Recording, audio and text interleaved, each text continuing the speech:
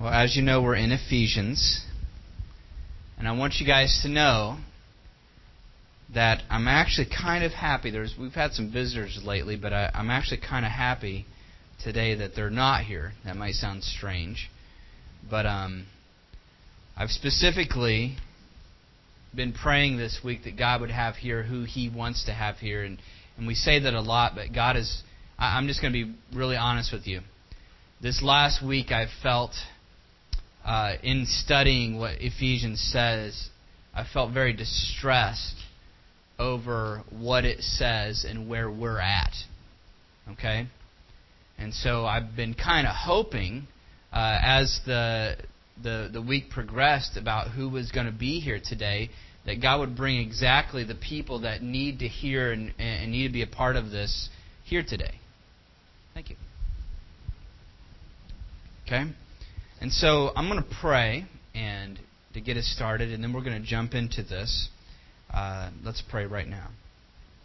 Heavenly Father, I just want to thank you, God, for this day, and I thank you, Lord, for the book of Ephesians.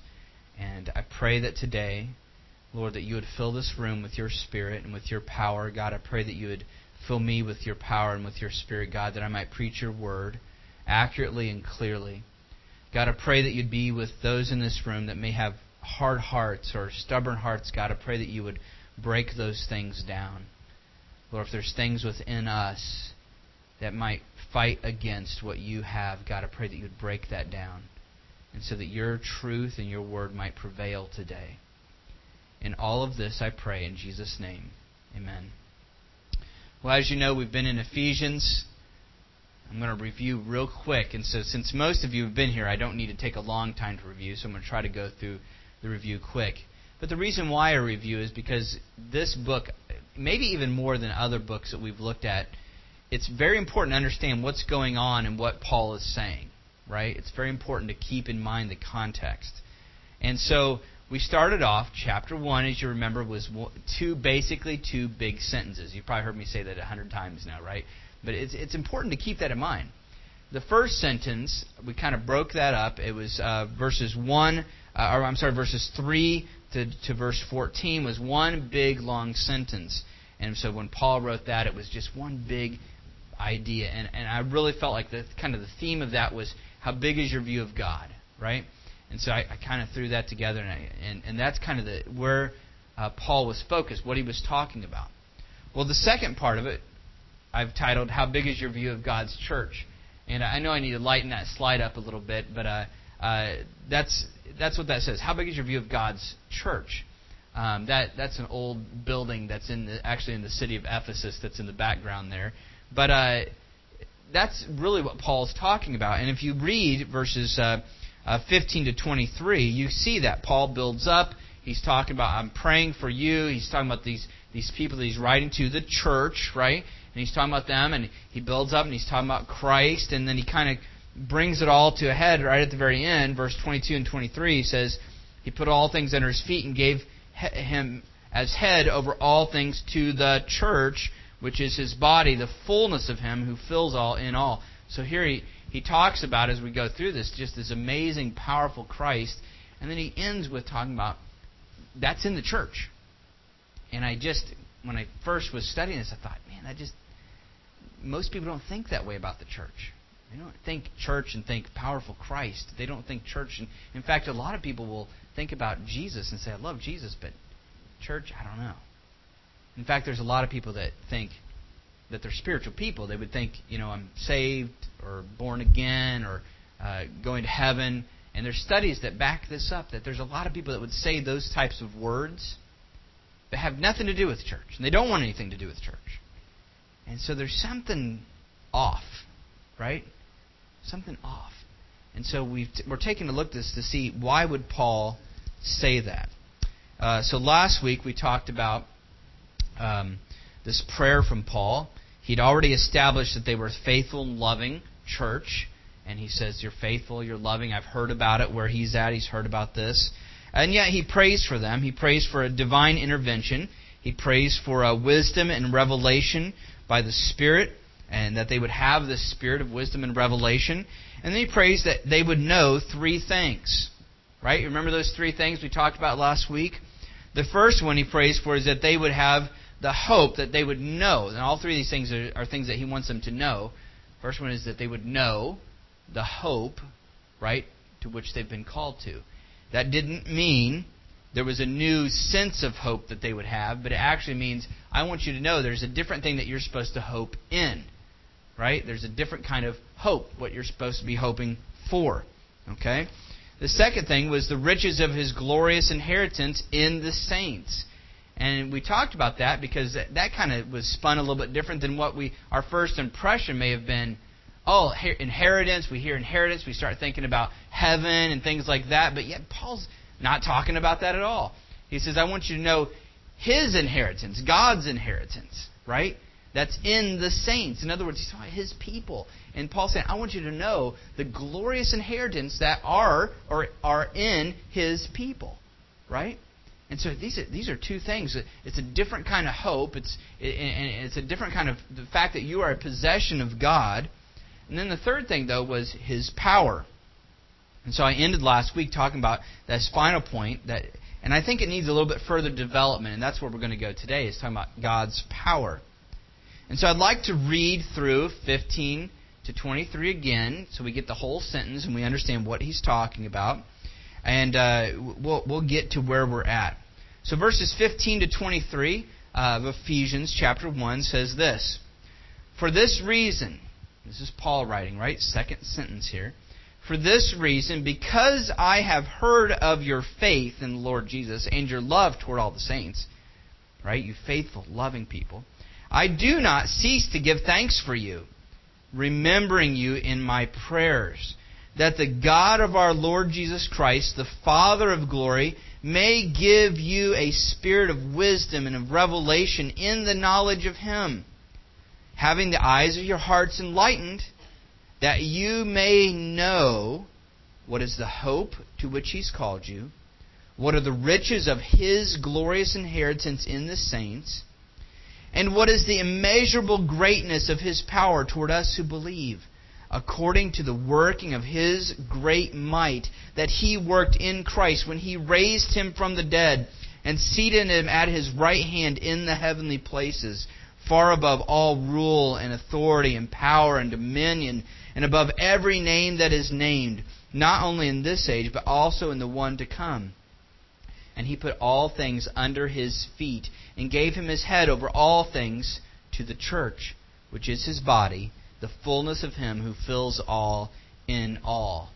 So here we have to really expand on this, because Paul he hits this idea of praying for power, and then he just kind of goes crazy with adjectives and descriptive words. I mean, did you hear all those words at the end of that? His power and dominion and glory and honor and might and strength. I mean, there's all these words at the end.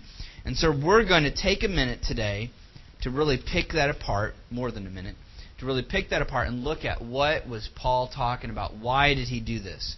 And so we're going to do a little bit at a time here. Let's start off with that first little phrase in verse 19.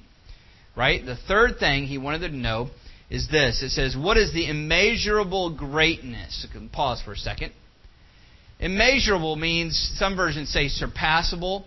It literally means immeasurable, that you can't measure it, right? It means farther than the farthest thing that you could throw. I mean, beyond anything. Paul says, I want you to know the immeasurable greatness, and the word greatness is megathos, mega, right? I mean, just what it sounds like. I mean, Paul's using some big words here, isn't he? I want you to know the immeasurable greatness, right, of His power. This word power, now I did a little digging. Now last week I mentioned what the Greek word was, and I said it was dynamis, like dynamite. And I did a little bit more digging on this word. And it's dynamis or dunamis, depending on how you want to pronounce that. It comes from a verb that means I am able, right? And it means literally the ability to accomplish things. Now think about that before we go any further. We're talking about God's unmeasurable. You can't calculate how great is His ability to get things done. That's what it's talking about. Paul says, I want you to know God's immeasurable, surpassing greatness of the kind of power that gets things done. We're not talking about just bubbling up kind of power like a battery has power in it, but this is power that accomplishes things. God can get things done. There's nothing that comes up against God and God goes, I've exhausted all of my ability and I can't get it to happen. I've done everything I could and it just can't happen. No. Everything that God wants to accomplish, He accomplishes. And Paul says, I want you to know God's immeasurably great ability to get things done. Now, you ready for the next word? Toward. Or some versions, it's toward us. Some versions say to us word. We don't really talk like that anymore, right? But it's toward us. So now think about this. Immeasurably great power toward us. Right? I love that. I love that word. Do you like the word toward right now? Immeasurably great power toward us. To us word. It's right here. It's in us. It's to us. It's for us. And frankly, we need it, don't we? Do you want that kind of power? The power that gets things done? I mean, frankly, we are all in this room. We are a bunch of messed up sinners. And man, we need that kind of power. And here's what's scary. There's some of us in here that we don't even realize how much of a messed up sinner we are. And so we're the worst kind of messed up sinners because we don't realize that we're messed up sinners. And so we need it even more. And you may not even realize how much you need this kind of power. But we need this kind of power. And yet Paul says, I want you to know this immeasurably great power toward us. Right? Toward us. But not all of us. Not everybody. Who's the us that he's talking about? Us who believe. Right? Us who believe. To those who have said, the thing that I believe in is Jesus. That's the thing. I'm relying on Jesus. Everybody has a belief system. Everybody has what they believe. This is how I believe. This is how I run my life. This is the thing that I cling to in my life. And Paul says, to those people who have said, the thing that I cling to is Jesus. I believe. I'm a believer. God says, hey, you people that are in this category, that you believe in Jesus, there's immeasurably great power toward you. That's exciting, isn't it? That's exciting. Those whose belief system is Jesus are the recipients, or maybe you might call it the conduits, and understand that word is we're the conduits of that kind of power. Now, if those adjectives and those descriptive words weren't enough, Paul doesn't stop. He keeps going. It gets better. Listen to this next part. He says this, according to the working of His great might. I mean, this is getting bigger, right? According to means down from or throughout, right? So it's kind of following this idea of it's toward us. But now Paul's going to say, you got to understand the real magnitude of this power. This power is according to, it's like, or it's according to, it's coming down from or through this other kind of power. I'm going to show you this kind of power so you get a better idea of the kind of power that's towards you. You all right? You ready for it? He says, according to or down from, it's the same kind of power that of the working, right? Now, this is the word I mentioned last week. The working is the word energia, and it means the power to work, the power, and it's not just potential power, it's active power. That's why it says working, right? It's according to the ongoing working of His great might. Now, great might, some versions say the strength of His might. This is saying this. It's two words, kratos and ixus, and it means this. Kratos means power that rules or has dominion, right? So it's working power, power that rules, power that has dominion, and it also means inherent strength and ability. I mean, he just is using different words to just add degrees of greatness to this power, right? God is really powerful, what he's saying. He does things. He gets things done. And it's according to the working of His great might. Now, when I start thinking about the working of His great might, I start thinking about some things that God is doing. For example, let's think big for a second. Stars. Right? Do you remember that video we watched a while ago? Stars. They're huge. Go out at night. Can you count them? Millions of them. Innumerable number of stars. You know what God did? He spoke them into existence. That is powerful. You think in a different direction. Somehow DNA that God designed is able to manufacture new cells, make proteins, and you can go from one cell to a whole human being. Scientists, no matter how much they study DNA, they're still going. It's amazing. But the power behind it that spoke that into existence, breathed into humans the breath of life. Stars, galaxies, planets, humans, the multitude of the animal kingdom. It's all amazing. Can you think of any other amazing stuff when I start talking about amazing stuff like that?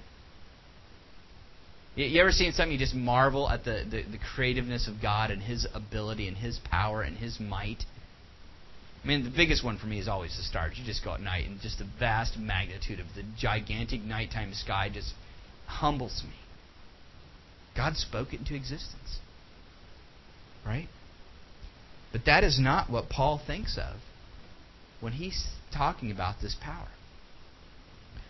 The greatest demonstration of God's power that Paul goes to, this power that is according to the working of His great might, His great strength, this universe designing power, this universe creating power, and this universe upholding power, what's the thing that Paul talks about that is the demonstration of that kind of power? What is it? What's the demonstration of God's power?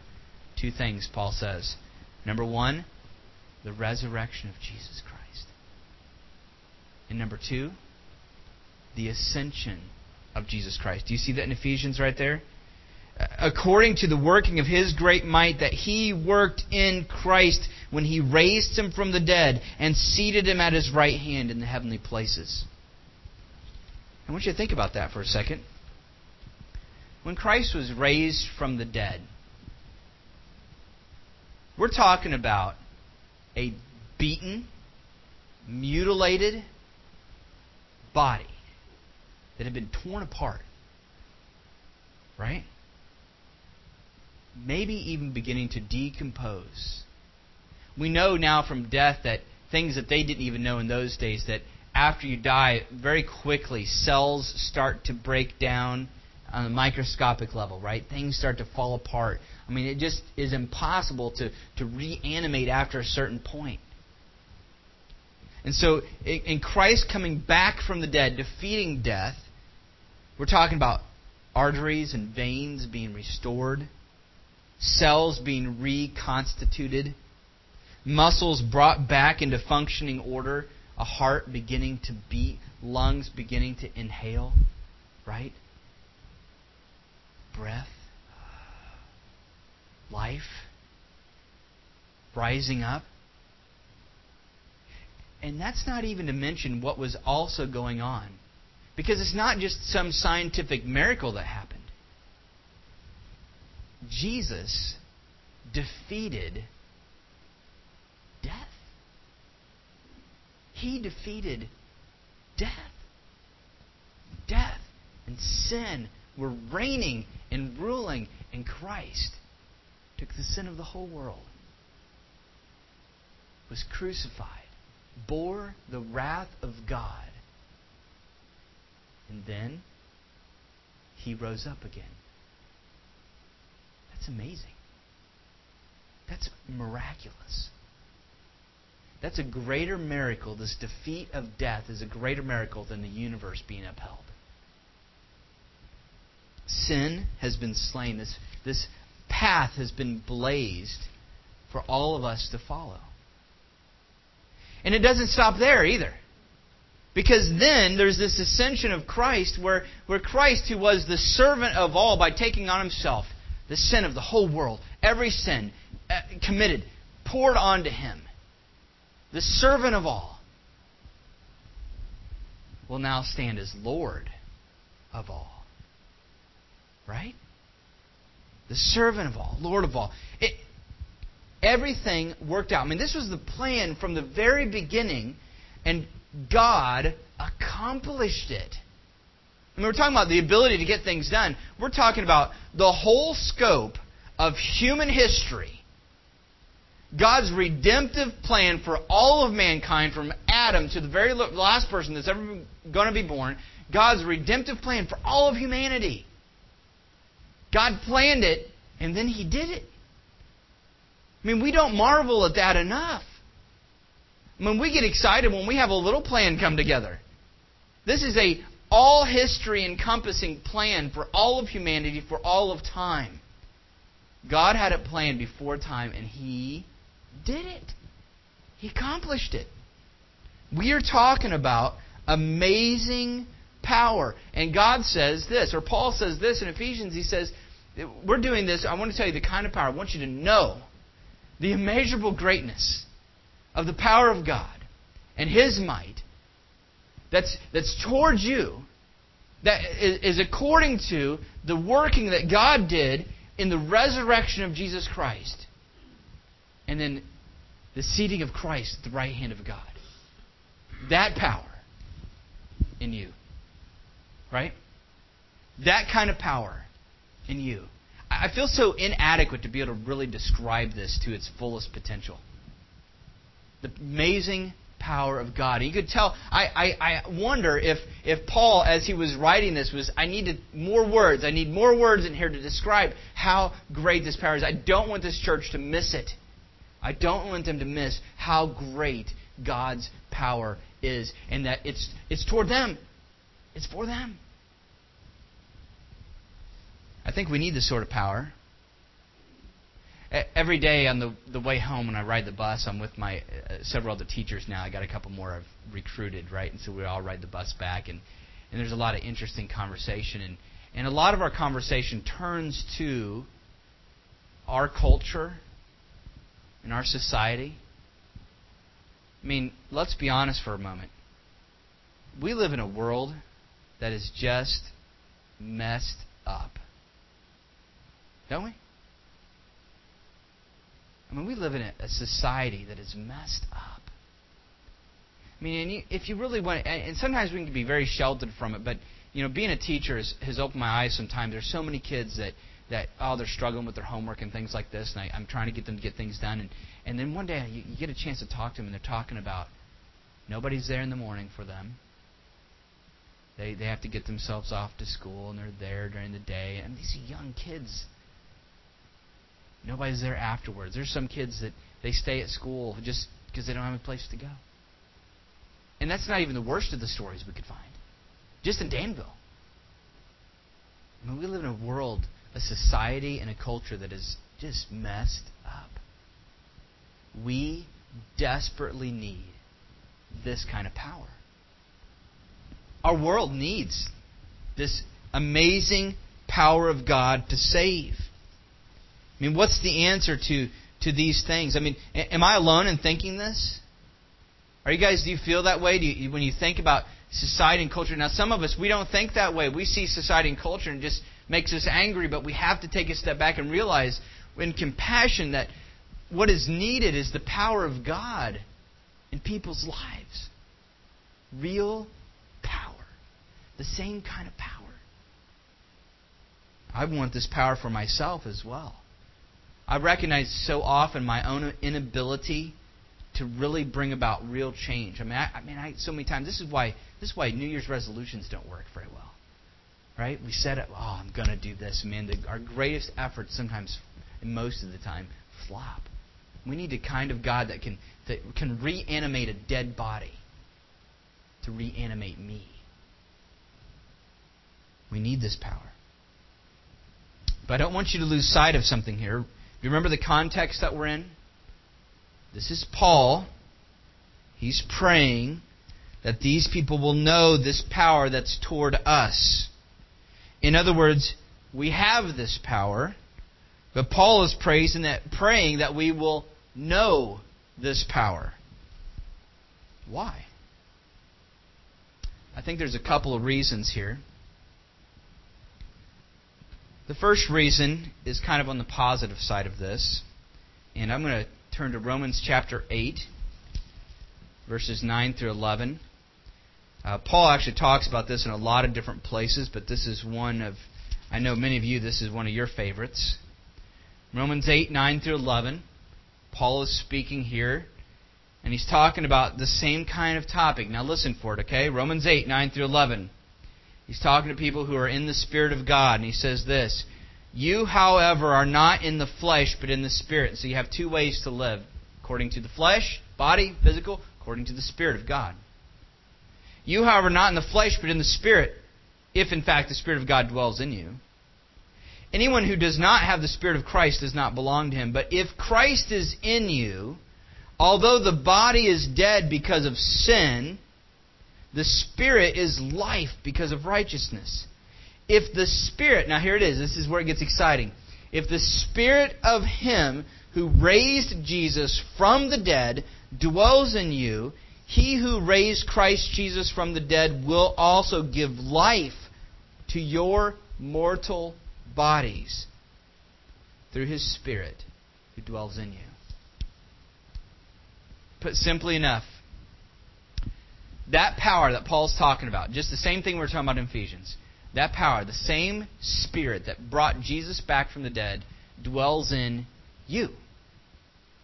I mean, this is energizing when you think about this. This is very energizing when you think about this. Right? There's a similar idea between these two passages. If it can give life, the Spirit can give life on the level of raising Christ from the dead, if that's the kind of power that we're talking about, then it can give life or new life to you. I have to say that this particular idea has been one of the, if I might call it, one of the impactful realizations in my own life. So often I would struggle with this sin or that sin in my life, and when I finally dawned on me, right? Like Paul, praying for this Ephesian church, I want you to know this. When I knew, wait a minute, the power of Christ dwells in me. So when temptation would come, it doesn't matter what it is. I can always choose to do the right thing. Always. There's nothing. Suddenly, then the other places where Paul talks about there's no temptation that's taken you, but such as is common to man, and God is faithful with every temptation to offer a way of escape, that you may be able to bear up under it. There's nothing, and I finally realized there's nothing that can happen. It's going to be too much. I used to think about that. I won't be able to handle this, or I won't be able to handle that. That would be too much. I won't be able to handle that. It's too much. It's not true. It's a lie. There's nothing that is too great for this kind of power. And it dwells in us. And and the Bible is full of similar ideas over and over again. Paul talks about the power of Christ, and he connects it to things like overcoming suffering or enduring persecution. Then you hear people that were once quiet, they begin contending for the gospel, effectively advancing the kingdom of God.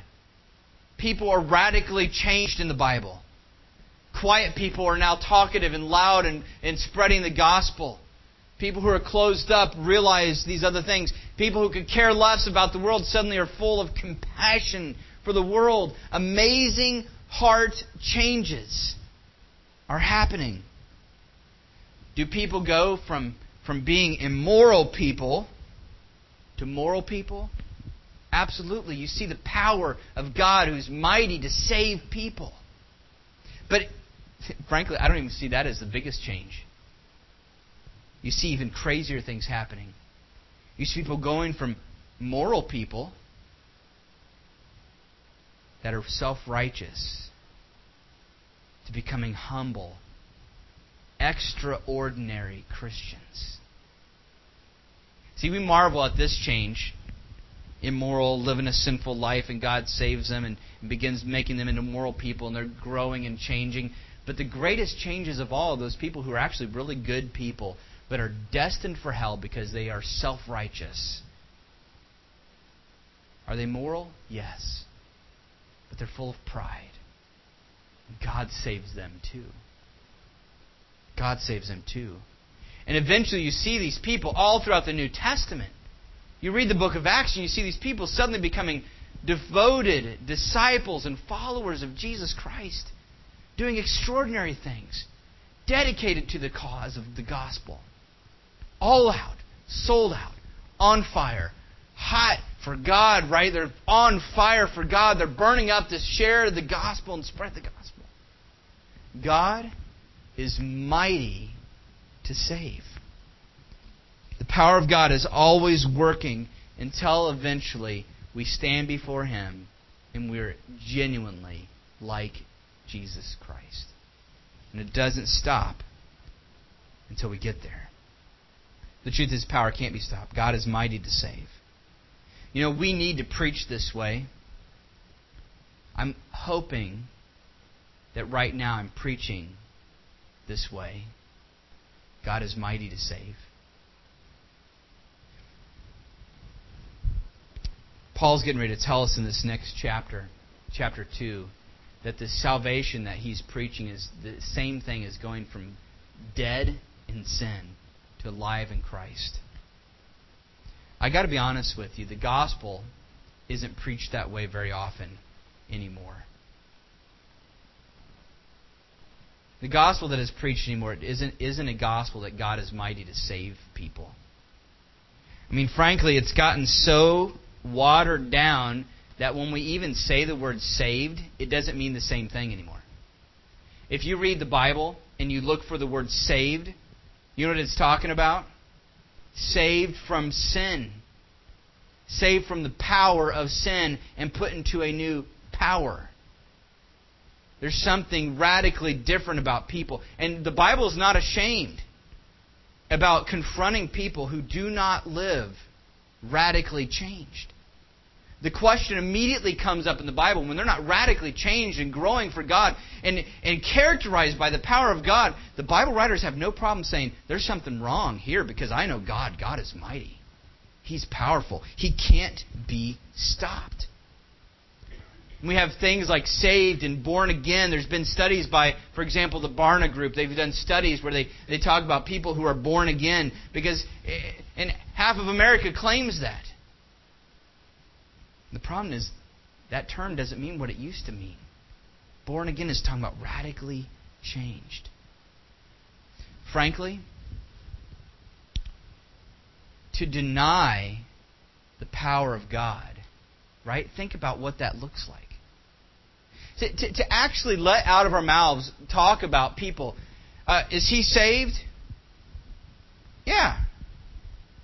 And he's totally still trapped in sin. Think about what you're saying when you say that.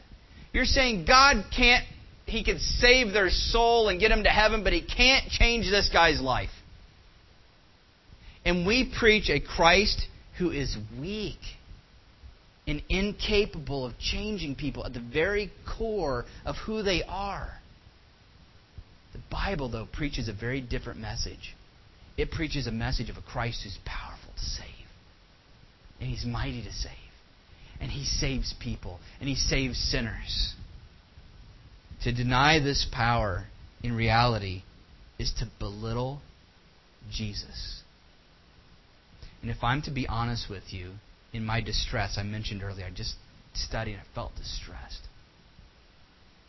I'm distressed at within myself how often I've gone down that path myself and talked about a salvation that's weak. But as I get into God's Word, it sickens me when I hear people talk about God's salvation in such a pitiful way. Something needs to change. To make it a little bit more clear, when you talk about being saved and you refer to a person who isn't going or they're not growing or they're still trapped in their sin, you make Christ look pitiful. This brings me to the flip side of this, because on the positive side we can clearly see just knowing This power can encourage us and empower us when we recognize this. And this is why Paul prays, I want you to know this power. But the flip side of this can be found in 2 Timothy. I want to turn to 2 Timothy. Here, let me put a slide up here for you. 2 Timothy chapter 3.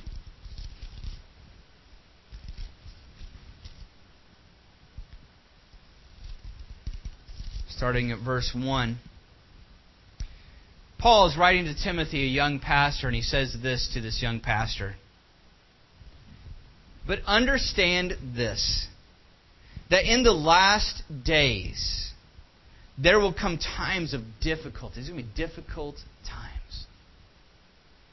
For people will be lovers of self, lovers of money. They'll be proud, arrogant, they'll be abusive, disobedient to their parents, ungrateful, unholy, heartless or unloving, unappeasable, slanderous, without self-control, brutal, not loving good, treacherous, reckless, swollen with conceit, lovers of pleasure rather than lovers of God,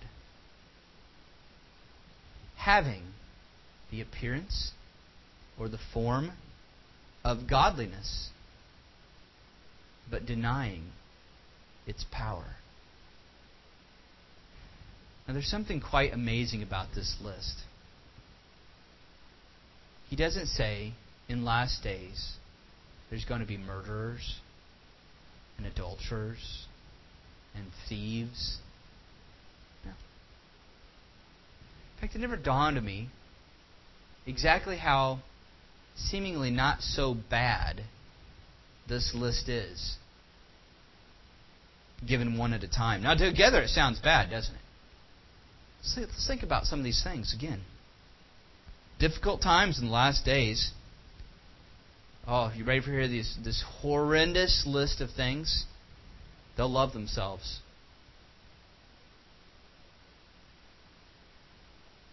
They'll love money. I don't love money, but are you sure you don't love money? Proud, arrogant, abusive, even if not physically, maybe verbally, disobedient to their parents, ungrateful, unholy, heartless, or just unloving. Drive down the road, see somebody homeless, and you're not moved. See some teenager down the road, wrapped up in sin, not moved. Unappeasable. Just can't make you happy. Slanderous. Talking about other people. Oh, that person there. Slanderous. Slander means it comes from the same word that blasphemous comes from. It means to smack with your words. Usually we talk about it behind their backs. To say words literally that tear somebody's character down.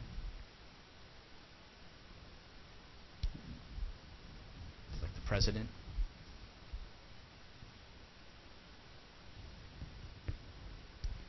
Without self-control. Oh man, I struggle so much with self-control. Brutal. Some of us like to be brutal. Truth hurts. We'll say it. I know that's brutal, but somebody's got to say it.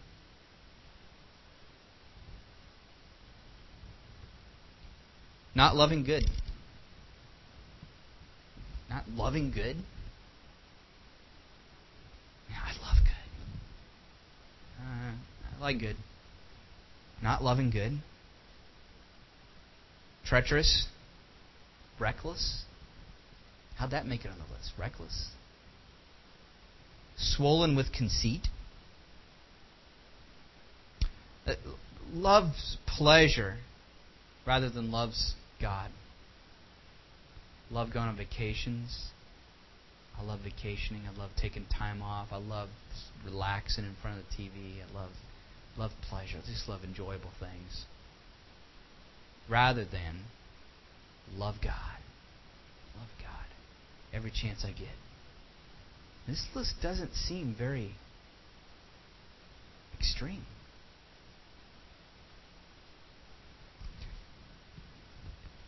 Paul's using a literary technique where he will go through and list a bunch of things, but then one thing, usually the last thing on the list, he'll expand on it. And that's a way for him to say, this is the focus of the list. I want to draw your attention to this. What's the very last thing he says? They have a form or appearance of godliness, right? But what are they denying? It's power. It's power. Do you realize, and as he goes on from there, he talks about these are the kind of people that destroy churches. Do you realize what Paul is saying? Churches are destroyed by good, godly appearing people that simply deny the power of God.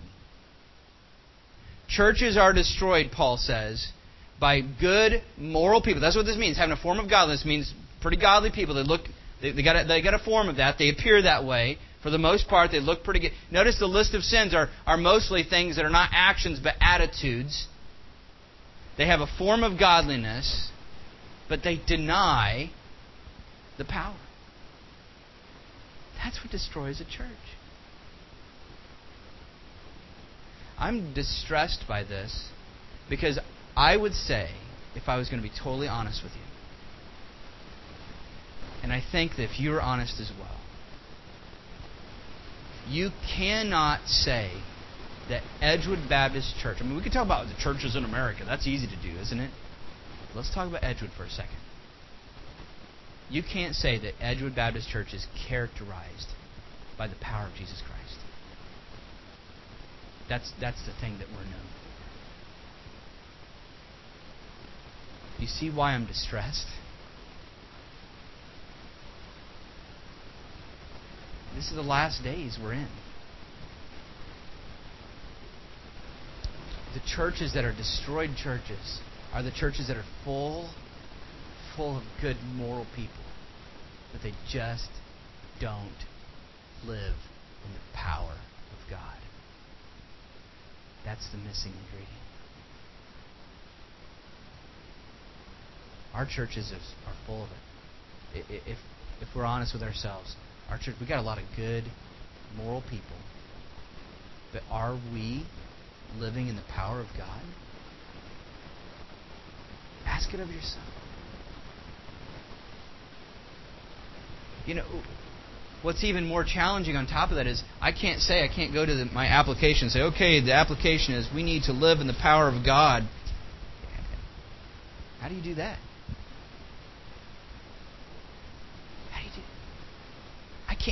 I can't manufacture that. I can't fix that. I can't do anything about it. I can't say, okay, now I'm going to live in the power of God. Right? No. Do you see why Paul is praying for this? If Edgewood fails miserably, it'll be for this reason that Paul talks about in Timothy. We are full of people who are godly people, have a form of it, but are we living in the power?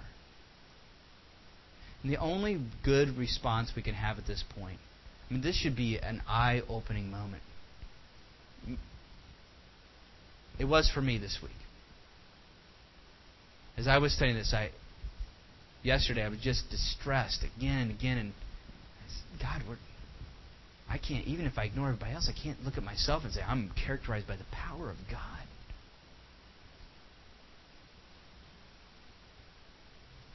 Our only hope at this point is to get on our knees and say, God, we're in a desperate situation. We match not the good, full of power kind of churches, but we match that Laodicean church that's lukewarm.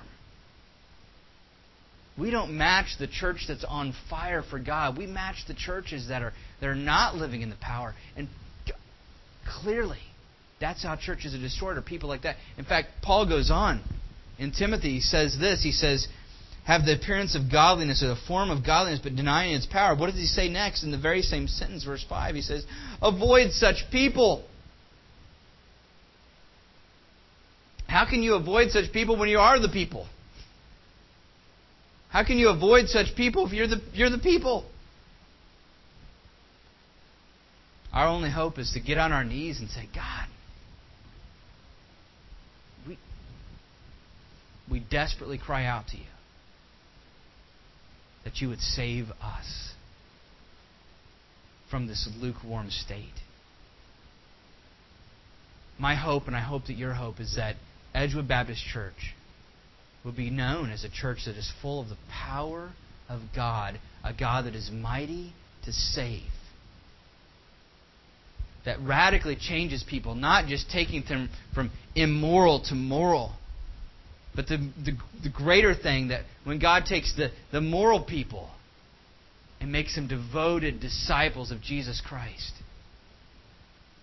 that's the God that we serve, that can make people like Jesus and transform them into His image on this earth. I am in desperate need myself of this kind of power. I can go through my week so easily and have little exchanges and feel like I've done something because I've talked about Jesus a little bit here, a little bit there. We're in the last days. We need bigger. We need more power for that. We need the kind of power that Paul's talking about. When I hear immeasurable great, I think, where's that? I want to see that. You know, one of the first steps is to start right there, isn't it? Who would say right now? You don't have to raise your hand. I just want you to think it in your head first. Just ask yourself the question. Not what's the right answer. Don't just give me the answer that you know you're supposed to give. But ask yourself the hard question right now. Do you want? Because it's not going to paint out very pretty for us sometimes.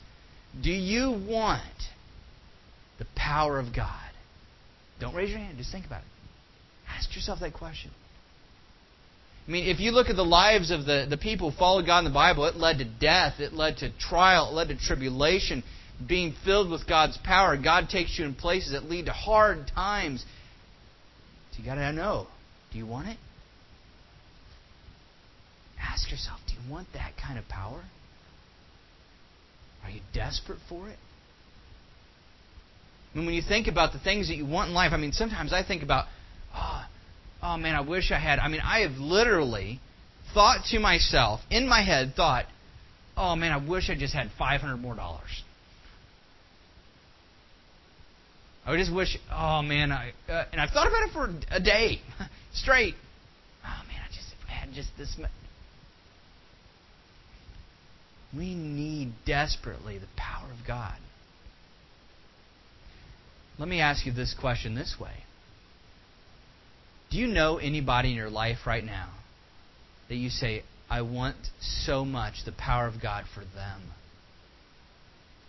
I want them to experience this amazing power of God. Does anybody have now? I'm going to let you raise your hand here. Does anybody say, I know somebody right now, I say, I want them to experience the amazing power of God. I know somebody I want them to get saved. I want them to know what that's about. Regardless of what they've ever said, they've made a profession or not, forget all that. I just want them to recognize that God is powerful to save. Anybody say, I know somebody right now, I want for them to know the power of God. I do. I want them to know that power. Listen, it's going to start with you praying that God will help you to know that power. You know, we wonder sometimes, not to drag this out, but I got to say this one last thing. We wonder sometimes when we have visitors come, and they're able to walk out and it seems, we wonder about that. Here's the answer. They walked in, they didn't experience God's power and a mighty changing God power, immeasurably great, raising Jesus from the dead kind of power. That kind of power, right? God has got the kind of power that accomplishes things. Remember? We want them to experience that kind of power. Now I'm going to come down here, and I want to take a minute. We're going to close in prayer. But I'm going to take just about 2 minutes. Just silent prayer. If you want to, get on your knees. If you can, get on your knees and pray, God, we need this kind of power. I'm not talking about an emotional, God is, maybe you're having a little bit of that. But I'm not talking about that because, you know what? God's power brings that about. This is a simple saying, I see that kind of power talked about in the Bible. I'm not seeing it here. God, please give it to us. I'm seeing it in the Bible. You read about it. You read about those men and women. They were just regular people like us. But God's power was on them and in them, and it radically changed them. That's what we want. If you want it. Maybe you don't. And honestly, if you're sitting here, this is dangerous to say in a small church, but if you're sitting here and you're saying to yourself, I don't want it. Well, Paul told Timothy to avoid those kind of people. I hope that if you do not want the mighty power of God at this church, I hope that God will take you out of this church. Because that's the kind of person that can destroy a church flat out. Is good moral people that don't desire desperately the power of God. I would rather have this church full of a bunch of murderers and adulterers and thieves that just say, we just want the power of God. Desperately. I want those kind of people to have come into this building and say, we just want the power of God. I want the prodigal sons that have gone out and they've experienced it and they say, there's nothing out there like what I could get with my God. And they come back and we just want the power of God. That's what we want. And we want those kind of people here. And if you don't want that, I pray for your soul. That is not the heart of a Christian person. That doesn't desperately say, we just want God. I'm going to take 2 minutes. And then I'm going to close this in prayer. I encourage you, if you can, get on your knees and pray for it. Ask God for it. If you can't get down on your knees physically, close your eyes and say, God, please pour on us your power. Do something this week different. I'm going to have Ashley play just about a minute. Go ahead and close your eyes if you would.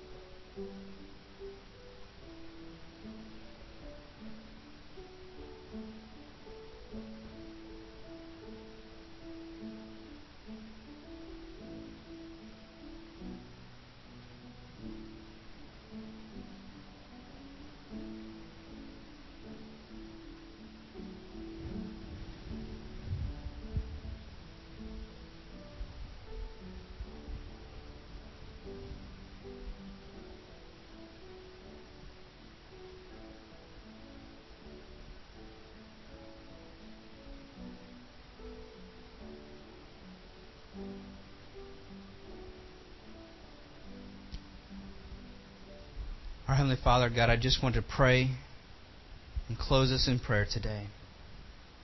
God, I pray that you would be with us as a group, as a people. Lord, I desperately want, Lord, I don't want to die before I've seen your great and mighty power.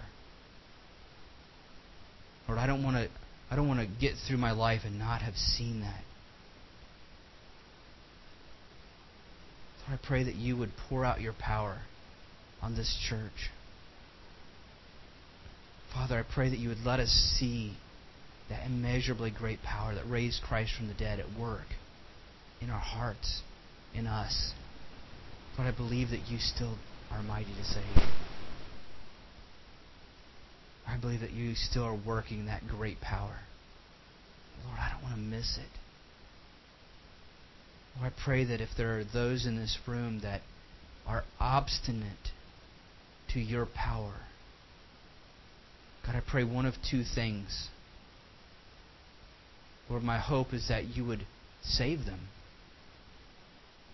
Lord, if there's someone in this room that is obstinate, they just hear all this talk about praying for God's power, and Lord, I pray that you would save them, because they need to be saved.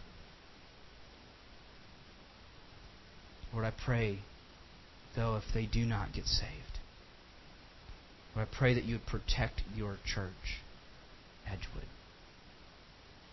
Lord, I pray that you'd protect us from people that would destroy this church by their self-righteousness and their pride.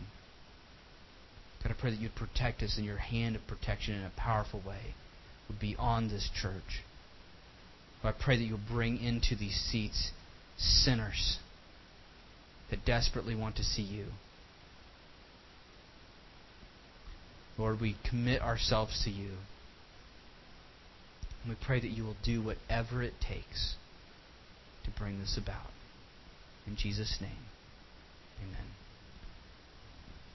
Before I let you go, I want to ask you and encourage you to band together with me in this.